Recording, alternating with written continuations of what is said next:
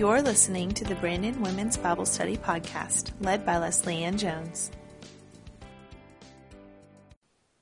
Hey y'all, it's Leslie Ann. So glad to have you here. In Bible study this week, we talked about 1 Peter chapter 1, verses 13 through 25, and the believer's new identity as a member of God's family. Our place in that family means that we're called to live by God's standards, which are altogether higher and holier than the world's. For more information on Our Ladies Bible Study here in Brandon, Mississippi, visit leslieannjones.com. So this is 1 Peter chapter 1, starting in verse 13. Therefore, preparing your minds for action and being sober-minded, set your hope fully on the grace that will be brought to you at the revelation of Jesus Christ. As obedient children, do not be conformed to the passions of your former ignorance, but as he who called you is holy, you also be holy in all your conduct, since it is written, you shall be holy, for I am holy. And if you call on him as Father, who judges impartially according to each one's deeds, conduct yourselves with fear throughout the time of your exile, knowing that you were ransomed from the futile ways inherited from your forefathers, not with perishable things such as silver or gold, but with the precious blood of Christ, like that of a lamb without blemish or spot. He was foreknown before the foundation of the world, but was made manifest in the last times for the sake of you who through him are believers in God, who raised him from the dead and gave him glory, so that your faith and your hope are in God. Having purified your souls by your obedience to the truth for a sincere brotherly love, love one another earnestly from a pure heart, since you have been born again, not of perishable seed, but of imperishable, through the living and abiding word of God. For all flesh is like grass, and all its glory like the flower of grass. The grass withers and the flower falls, but the word of the Lord remains forever. And this word is the good news that was preached to you. Father, we just come before you today, and we are so thankful for your word and for your truth, God. I pray that you would speak to us through your word during this time, God, that you would send your spirit to help us to understand and to see and to know your truth, God. I pray that you would be honored and glorified by everything that happens here. And it's in your name that we pray these things. Amen. So last week, in that passage that we discussed, we learned about the believer's hope, how we have been born again into this new family. And as members of the new family, we have hope for a future, what? Inheritance, yes. That is imperishable, undefiled, and unfading, kept in heaven for us. And that future hope is meant to encourage us through the darkness that we live in now during our period of exile here on earth. And today, Peter is going to take that a step further and say, okay, you have been born again into this new family. Now, what does that mean? Now what? And so he turns from this very deep theological section to more practical implications of that theology. This is true, therefore do this. And that's how a lot of the letters in the New Testament are structured. They give the theology, and then they give the ethical applications for it. That's why when we talk about ethics and things like that, getting your thinking straight on an issue will change your behavior, or at least it ought to. Right thinking leads to right behavior. And so that's what Peter is starting with. He's saying you are now members of a new family. You're part of the people of God. You're part of his family. And this is what it means to be a member of the family of God. So when I started thinking about that and families and differences, because every family is different, I can tell you I was a shoemake growing up, and the shoemakes are very different from the Joneses, of which I am a part now. And I could tell you about some of those differences, but I thought that an example that we could all understand is maybe what it was like for Meghan Markle or Kate, what was her name before? Middleton, to marry into the royal family. Because I'm pretty sure that it was quite different from the lives that they led before. Have any of you ever seen those articles on Facebook or somewhere else that's like Meghan Markle's royal protocol faux pas? Like, how did she mess up? I'm a sucker for all of those kind of things. I will click on it every time because I want to know what she did wrong. What was it? And it may just be that, her shoes were the wrong color, or she like didn't stick her pinky up or whatever when she was drinking her tea. It's never any kind of big thing. But, there's something about the royal family that fascinates us commoners. How many of you watched the weddings? We want to know about their wedding dresses and what it looks like and what it's like to be a member of the royal family. It's fascinating, right? Because they are different from us. They do life differently than we do. They have all these rights and privileges that we don't and could never even imagine having. They are set apart, not just by their status and their titles, but by their conduct, too. They are royal, and they act like it. Do you get where I'm going here? So to maintain this distinction between royal and common, there are all sorts of protocols that they have to follow. And it covers all sorts of things from the kinds of clothes you wear, the way you sit, the way you hold your teacup, the order that you sit at a table, who comes in the room first, all those sorts of things. But also the rules regarding the way they act around the queen. They defer to the queen in everything. If you happen to be sitting at the table with the Queen of England, which I hope that you have brushed up on your manners first, but if you did, when she finished her meal and put down her fork, you would be done too, whether you were finished with your food or not. She's done, so the meal is over. When she stands up, everyone else stands up. You don't turn your back on the queen ever for any reason. She is the first to enter a room, and even her husband, who she has been married to for 72 years now, must always follow at least 2 steps behind her. He never walks in front of her. So y'all look when you get home. You look at those pictures of Prince Philip and Queen Elizabeth and see he is always behind her. There was one photo I saw that was super awkward where they were clearly at some outdoor event where there was like a tent with a curtain. And because she had to be in front, it meant that he was standing behind her and his whole face was hidden by the loop of the curtain. Like you couldn't see him at all. But he had to be behind her. So that's the way that it had to be. So I would say that we could all stand to learn a few things from them in the way that they behave, because their identity is wrapped up in who they are as members of the royal family. And it affects every aspect of their lives. There is not a part of Meghan Markle's life now that is the same as it was before she married Prince Harry. Everything changed because she has this new identity, and she is no longer Meghan Markle, star of Suits. No, what's her official title now? I really don't know. Duchess of Sussex. Everything has changed for her. So our new birth into the family of God should affect us in the same way and change every aspect of our lives. The problem is that so often we try to hold on to who we used to be and forget about who we are now, who we have become. But our place in God's family means that we are called to live by His standards, which are altogether higher and holier than the world's. And so that's where Peter starts, and he's going to call his readers, those original believers, and also us, to these standards. And these are kind of marks of the believer's life. This is what believers look like. And the first one is that he calls them to hope. Verse 13, therefore, preparing your minds for action and being sober-minded, set your hope fully on the grace that will be brought to you at the revelation of Jesus Christ. So how many of you have done a Bible study before that asks the question, when you see a therefore, what do you ask? Say it out loud, Miss Tommy Lou. What is it there for? That's right. What's the therefore there for? Why is it there? So, okay, why is it there? It's this sign. That's right. Therefore, in light of this great inheritance that we have, in light of all these things that are true, we who have salvation that has been received from these prophets who longed for it, angels wanted to look into it, we are the ones who have inherited this.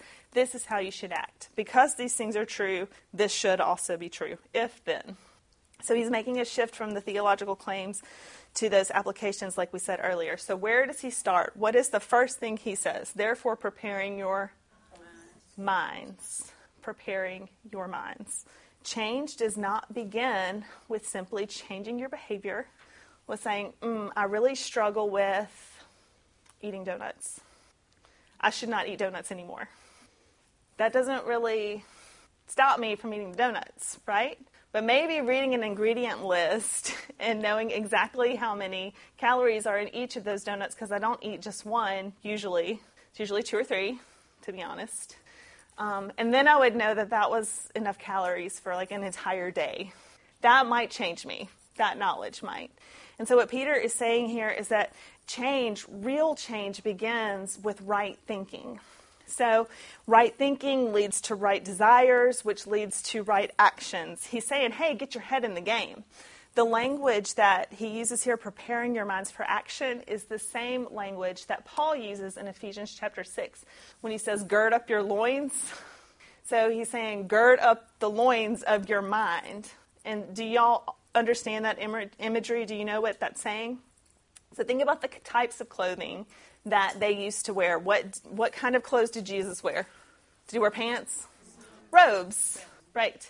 So have you ever tried to run in an evening gown? It's kind of not very practical, right?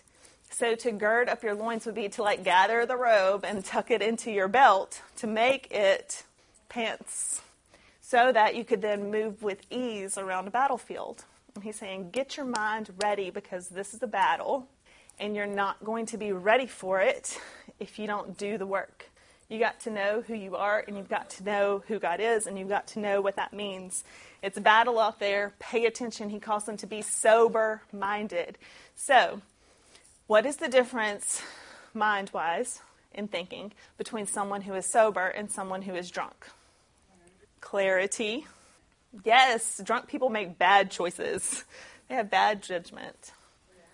Yes, they do not react well. Whether that is an overreaction or lack of reaction. Anything else? When he calls them to be sober-minded, he wants them to be very clear in their thinking. This is something that we neglect a lot in the church. We, women especially, make a really big deal about how we feel. This passage spoke to me and made me think, really hit me, which that's not a bad thing. Sometimes it does hit us in the heart. Sometimes it does, and that is good. But it is not the most important thing. Knowing who God is and knowing who we are in Him changes us from the inside out. What does Paul say in Romans chapter 12? Do not be conformed to the pattern of this world, but be transformed by what? The renewing of your mind. Transformation starts with the mind. That's exactly where Peter starts. He points then, after covering that head game stuff, he then points again to the hope that we spent so much time talking about last week. Hope for that inheritance, hope for our heavenly home, hope for a future that's better than the life that we have here on earth, where we will never be fully at home. So how are they to hope? Hope a little bit, hope sometimes, hope fully. Fully on the grace that is to come. So I don't know what sorts of things you place your hopes in. I, to be honest, place mine in the size of our savings account because that feels secure to me. Makes me feel good about where we are, and like if some kind of horrible thing happened, if God forbid Dennis lost his job or something happened, that bank account makes me feel secure. So my hope is good there. What are some of the other things we place our hope in? What about people? Yes. Yes, good health. There are all sorts of things in this world that we place our hope in. And Peter is saying everything in this world perishes. But the grace that is to come, the hope we have in Christ, it's imperishable. It's not going to fade away. So place your hope fully there. Our hope is not in anything of this world, but it's in the next one. Always.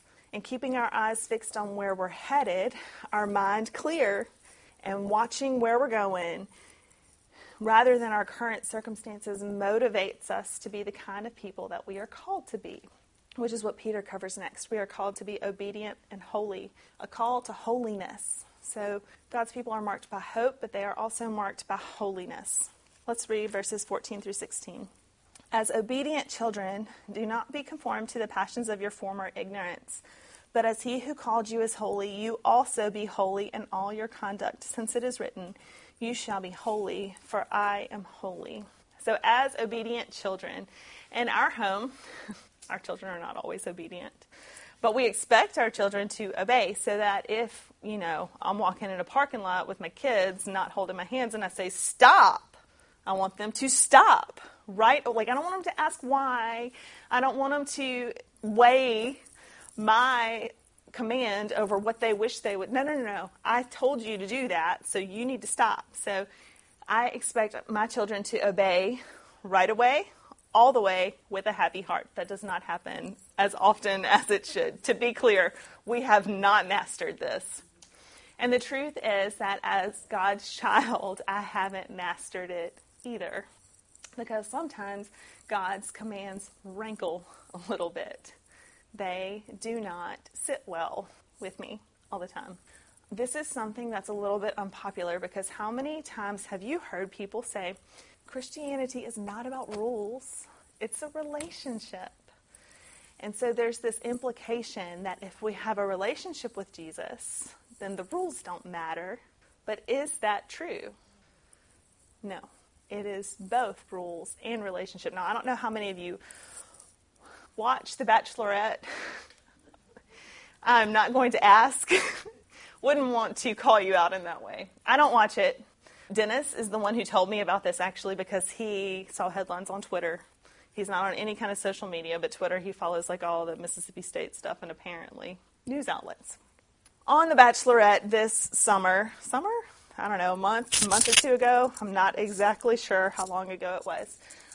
The girl on the show who, is testing out all these guys to see which one is going to be her perfect match. She was a professing Christian. Have any of you heard this? Do you know? Molly knows where I'm going. Okay.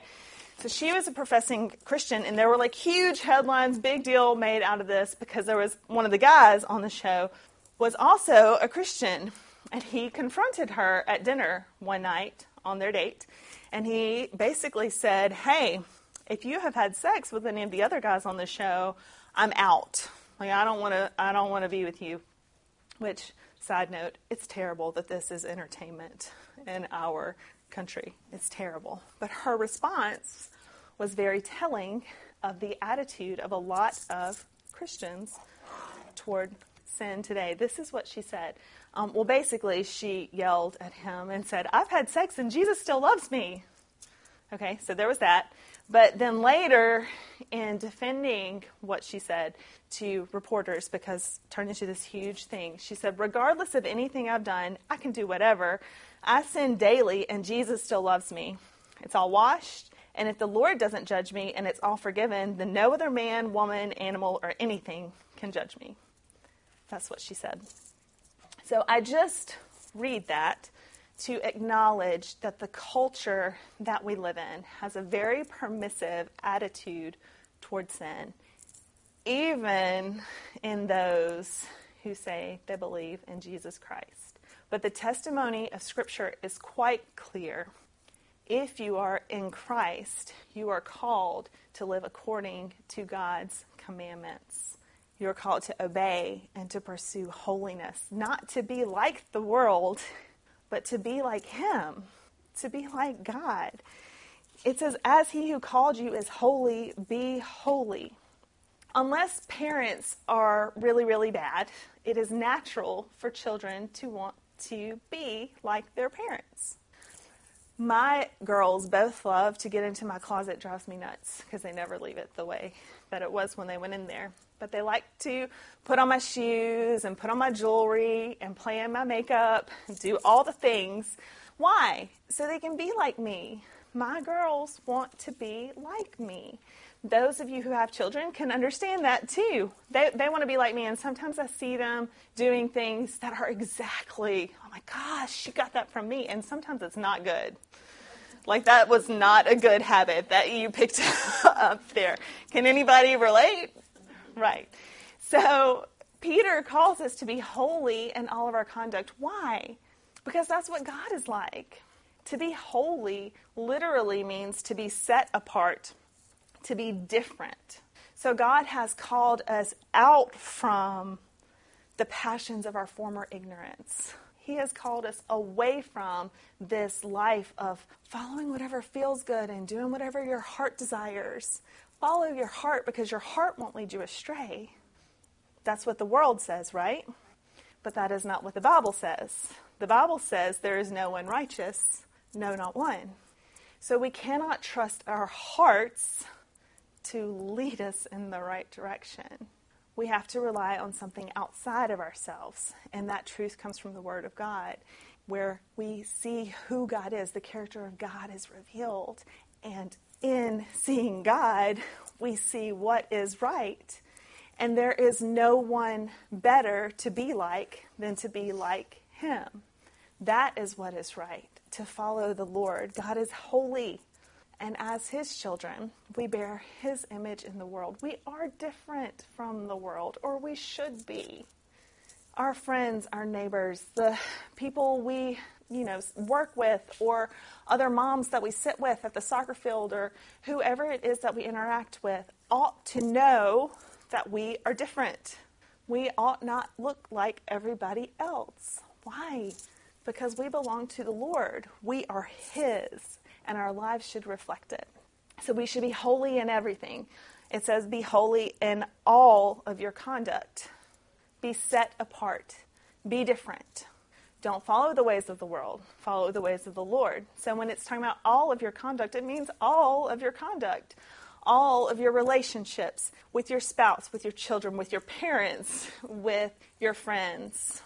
In the way you handle your money, your savings accounts, your givings, what you spend your money on, how you use the resources that God has given you, including your time. How do you spend your time? What are you advancing with your time? Are you binge watching shows on Netflix late at night when you should be sleeping? Or are you sleeping so that you can be well rested to go back into the world the next day and serve the Lord? How are you holy in everything you do? Or are the choices you're making regarding your family and your money and your time and your service, do they look just like everybody else's? So what is setting us apart from others? As God's children, we are to be holy because He is holy. And to be like Him is the best way possible to be. Peter also calls them to a holy fear. This is our favorite section, right? We love this part.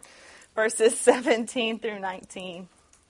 He says, "And if you call on Him as Father who judges impartially according to each one's deeds, conduct yourselves with fear throughout the time of your exile, knowing that you were ransomed from the futile ways inherited from your forefathers, not with perishable things such as silver or gold, but with the precious blood of Christ, like that of a lamb without blemish or spot." Doesn't that just give you the warm fuzzies? Probably not. Not really. Quite the opposite. So what is Peter saying here, and why is he saying it? That was one of the questions that you talked about in your small groups, and you may have had a much better answer than I do. I don't know. Well, first of all, Peter is assuming that they know God as their Father. He is saying, hey, you are God's children. You call Him your Father. But then he reminds them that God isn't just their Father. He's also an impartial judge. And then he goes on to say that because God is an impartial judge, that basically He's going to judge accordingly. He's not going to look the other way. Because He is like that, then you should conduct yourself with fear and trembling throughout the entirety of your earthly life. So He's calling them to a higher level of respect and reverence and to a level of holy fear and awe that will change the way they live in the here and now. We spend a lot more time in the church talking about God's grace and His love and His mercy, and all those things are true, than we do about His judgment, because none of us really like the idea of being judged. And we know that ultimately Jesus has paid the price for our sins. And so that ultimate final judgment, we know that it has been dealt with already. But what we tend to forget or pretend isn't there is the ongoing level of discipline that happens in a good home. I mean, we discipline our children. How many of you grew up in a home where you were disciplined? Did you doubt your parents' love for you? But you know, when my father disciplined us, and it happened more often than it probably should have had to, I never doubted whether or not he loved me. I knew that he loved me. And then I knew he was doing it because he loved me. He was disciplining me. So all of that to say, when the Lord disciplines us, it is with the same view in mind. Let me read you this passage from Hebrews chapter 12. It starts in verse 5. Have you forgotten the exhortation that addresses you as sons? My son, do not regard lightly the discipline of the Lord, nor be weary when reproved by him. For the Lord disciplines the one he loves and chastises every son whom he receives. It is for discipline that you have to endure. God is treating you as sons. For what son is there whom his father doesn't discipline? If you are left without discipline, in which all of you have participated, then you are illegitimate children and not sons. Hebrews says that discipline from the Lord is one of the ways that you can know that you belong to him. He does not discipline those whom he does not love. If you find yourself on the receiving end of the Lord's discipline, you know that it is because you are part of his family. He disciplines those who belong to him. So I was afraid of my dad growing up. I knew that punishment was going to be swift and severe if I ever stepped out of line or behaved in a way that was contrary to the way he expected me to behave. He had expectations for me, and if I did not live up to them, then I was going to have to account for it. Now, he was fair. He always gave me a chance to explain myself, but that didn't mean that my explanations always held water. You know, in the end, he was my father, and he would not be a good father if he was not also a just judge. The same thing is true with God, our Father. He would not be a very good God if he looked the other way and allowed us to carry on in our sin while ignoring the cost of that sin. The reason that we defer to the Lord and we fear him and we follow his ways is because we know that ultimately he is for our good, and the fear we have for him, fear is a legitimate motivation, y'all. I want my children to be afraid of me. They are not as afraid of me as they should be. They are more afraid of Dennis than they are of me. So there's a, do you need me to tell your daddy? That comes out sometimes. Well, guess what? God knows. He doesn't need telling. You cannot hide from him. But he will judge us someday. And it matters. It matters because we are his children. So if you want to think of it in a different way, instead of being fear of the Lord, maybe you can think of it as wanting to please him. You know, instead of fear of displeasing him, you can flip it on the other side into a desire to please him.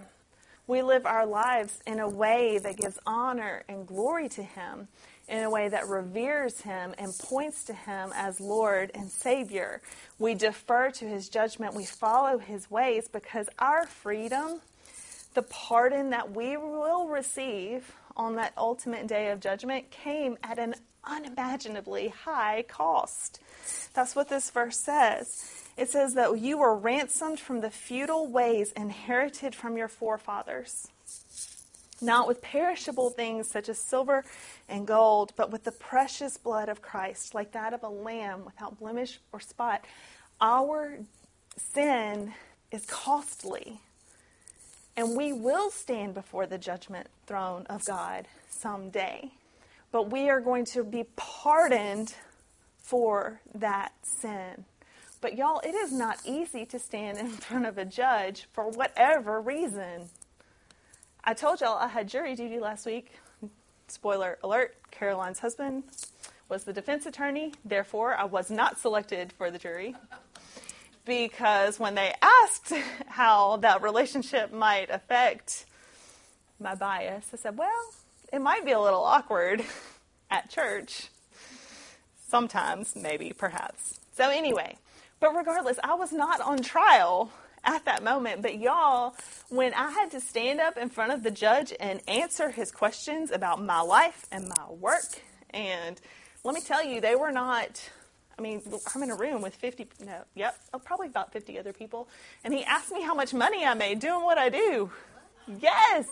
I mean, he wanted me to give an account for my work. And y'all, I was nervous because I wanted to answer the questions right so I could sit down and pass the microphone to the next person. And that is a human judge on earth. And I was not on trial. So how are we going to be when we stand before the Lord someday?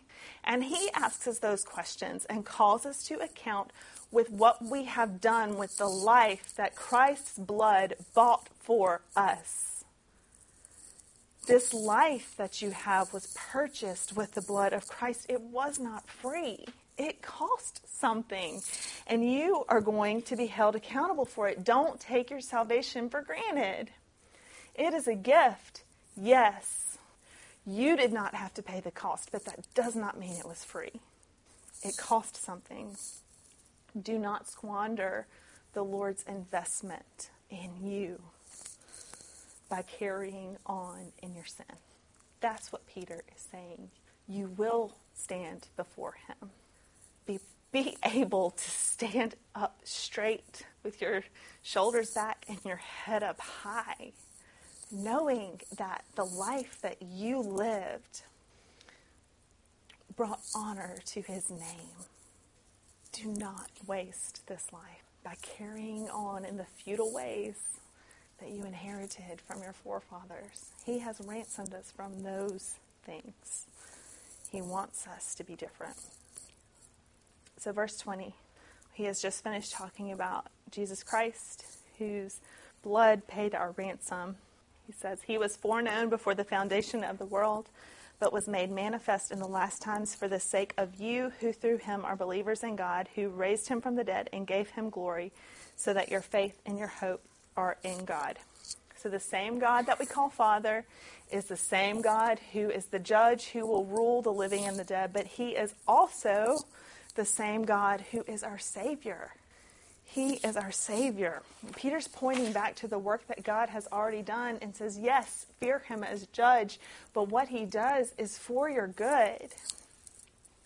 Have you ever noticed how many people love Jesus but don't really so much love God, like in the Old Testament and stuff like that?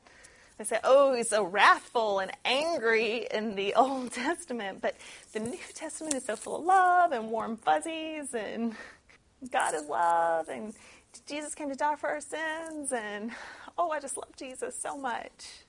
But not so much, God and like Ezekiel or something like that.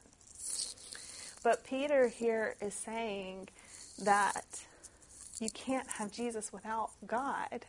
They are a package deal, one and the same, along with the Holy Spirit, and that it was God, the God of the Old Testament, God the judge, God the Father, God the just, who he foreknew before the beginning of time, Jesus, and planned for him to come to save us. So in last week's passage, there was also a reference to someone being foreknown. Who was it? It was us. In the introduction to the book in verse 2, he's talking to the elect exiles according to the foreknowledge of God. So we were known by God before the beginning of time. But so also was Jesus. He is the Lamb of God, slain before the foundation of the world. He is not a plan B. It was always God's plan to send him into the world to save us from our sins. And this God who made this plan and sent the Son, he's the one that we trust. He is the same yesterday and today and forever. So for those of us who believe, we need to get comfortable with the parts of his character that make us uncomfortable, because God is the one who is the author of our faith. He's the one who raised Jesus from the dead. He's the one who raised him up and put him in glory. And he is the one that our faith and our hope rest in. God is who God says he is. Even the parts that make us uncomfortable, we need to get used to it and humble ourselves before him and treat him with the awe and reverence and fear that he is due. And then the last thing that Peter calls the believers to in this section, he calls them to love one another. So there's kind of some tricky language going on here in verse 22 especially. Let's read through it and then I'll kind of tell you what I think. So, having purified your souls by your obedience to the truth for a sincere brotherly love, love one another earnestly from a pure heart, since you have been born again, not of perishable seed, but of imperishable, through the living and abiding word of God. For all flesh is like grass, and all its glory like the flower of grass. The grass withers and the flower falls, but the word of the Lord remains forever. And this word is the good news that was preached to you. So I believe that in this section, we know that he's already talking to believers in the family of God. Like this is a letter to believers. And he's probably talking here not about purifying your souls by good behavior and obedience, but I think he's talking about our growth in moral purity post-conversion. So he's talking about this ongoing life of holiness that he has just called them to in the prior verses. Does that make sense? He's saying, now that you are in this family, now that you believe God and have been adopted and call him as Father, purify yourselves, work at getting better, grow in holiness. But he's saying we should be growing in our obedience to the truth. And the more that we grow in our ability to obey God's commands, to resist the power of sin in our lives, the more holy we become. And that's what he's aiming at. And one of the natural outcomes of growing in holiness is growing love for fellow believers. Did that make sense? He is saying that we have all been born again into the same family. Each one of us in this room who have very different backgrounds, very different family situations growing up, different life stages now, different work experiences, and you name it. In a room of this size, there has been all kinds of stuff. Miscarriage, divorce, abuse, grief, hardship, cancer, pain, all sorts of differences in us. Some of us were raised in extremely legalistic families. Some of us were raised in families that would never darken the door of a church. We come from all sorts of different backgrounds. We have different political views. Believe it or not, all Christians don't think the same way or vote the same way. We have different ideas on what direction the church should go, what we should eat for dinner. There are all sorts of things that divide in the church. Worship style, anyone? And that's just the tip of the iceberg. But what he's saying is each one of us have been born again into this family, not with perishable seed, but with imperishable seed. So what he's saying is you are stuck with one another. So maybe you should get used to each other and start loving one another, because newsflash, you're going to be with each other forever. So I hope you like each other. Get started now, he's saying. It is the natural result of the Holy Spirit's work in a believer's life is for us to grow in our love for one another, because these are people who are like us. Other people who have been called out from the world. Other people who understand what it's like to be different and to be holy, to pursue holiness, to try anyway. These are our people. And we ought to love one another, because this family of God is every bit as imperishable as the Word of God. God's Word stands forever. That's what it says. The Word of the Lord remains forever. God's Word stands, and so does His people. This is the gospel. This is the good news that was preached to us who believe. that God's word is permanent and irrevocable. It's alive and it's active and it's even now at work as we know it, and it transforms our minds and changes us from the inside out so that we may be the people that God has created us to be. People who are full of hope, people who pursue holiness, people who have a holy and right fear of the Lord, and people who love one another. If we do those things, think about how countercultural it really would be if each one of us was marked in those ways, how different our lives would be from the rest of the world, and how we may point others to the Lord through that. Father, I thank you so much for your word, God, that it convicts us, Lord, and fills us with your truth, God, so that it may take root in our minds and in our hearts and do its work there, that we may become people who glorify you and point to you in every aspect of our lives. Father, I pray for each of the women in this room, God, that you would give us the courage to be your people in a world where it is not popular to pursue holiness, where it is not acceptable to honor you above all else. God, I pray that you would cultivate in us a love for one another, that you would draw us together in ways that, Lord, that point to your goodness and your faithfulness, and that the world may not understand why any of us would come together, Lord, but that in you we have this common ground, God, that you would be glorified in us. Father, I thank you for your goodness and your faithfulness and your truth, and pray that you would help us to be the people you have created us to be. And it's in your name that we pray these things. Amen.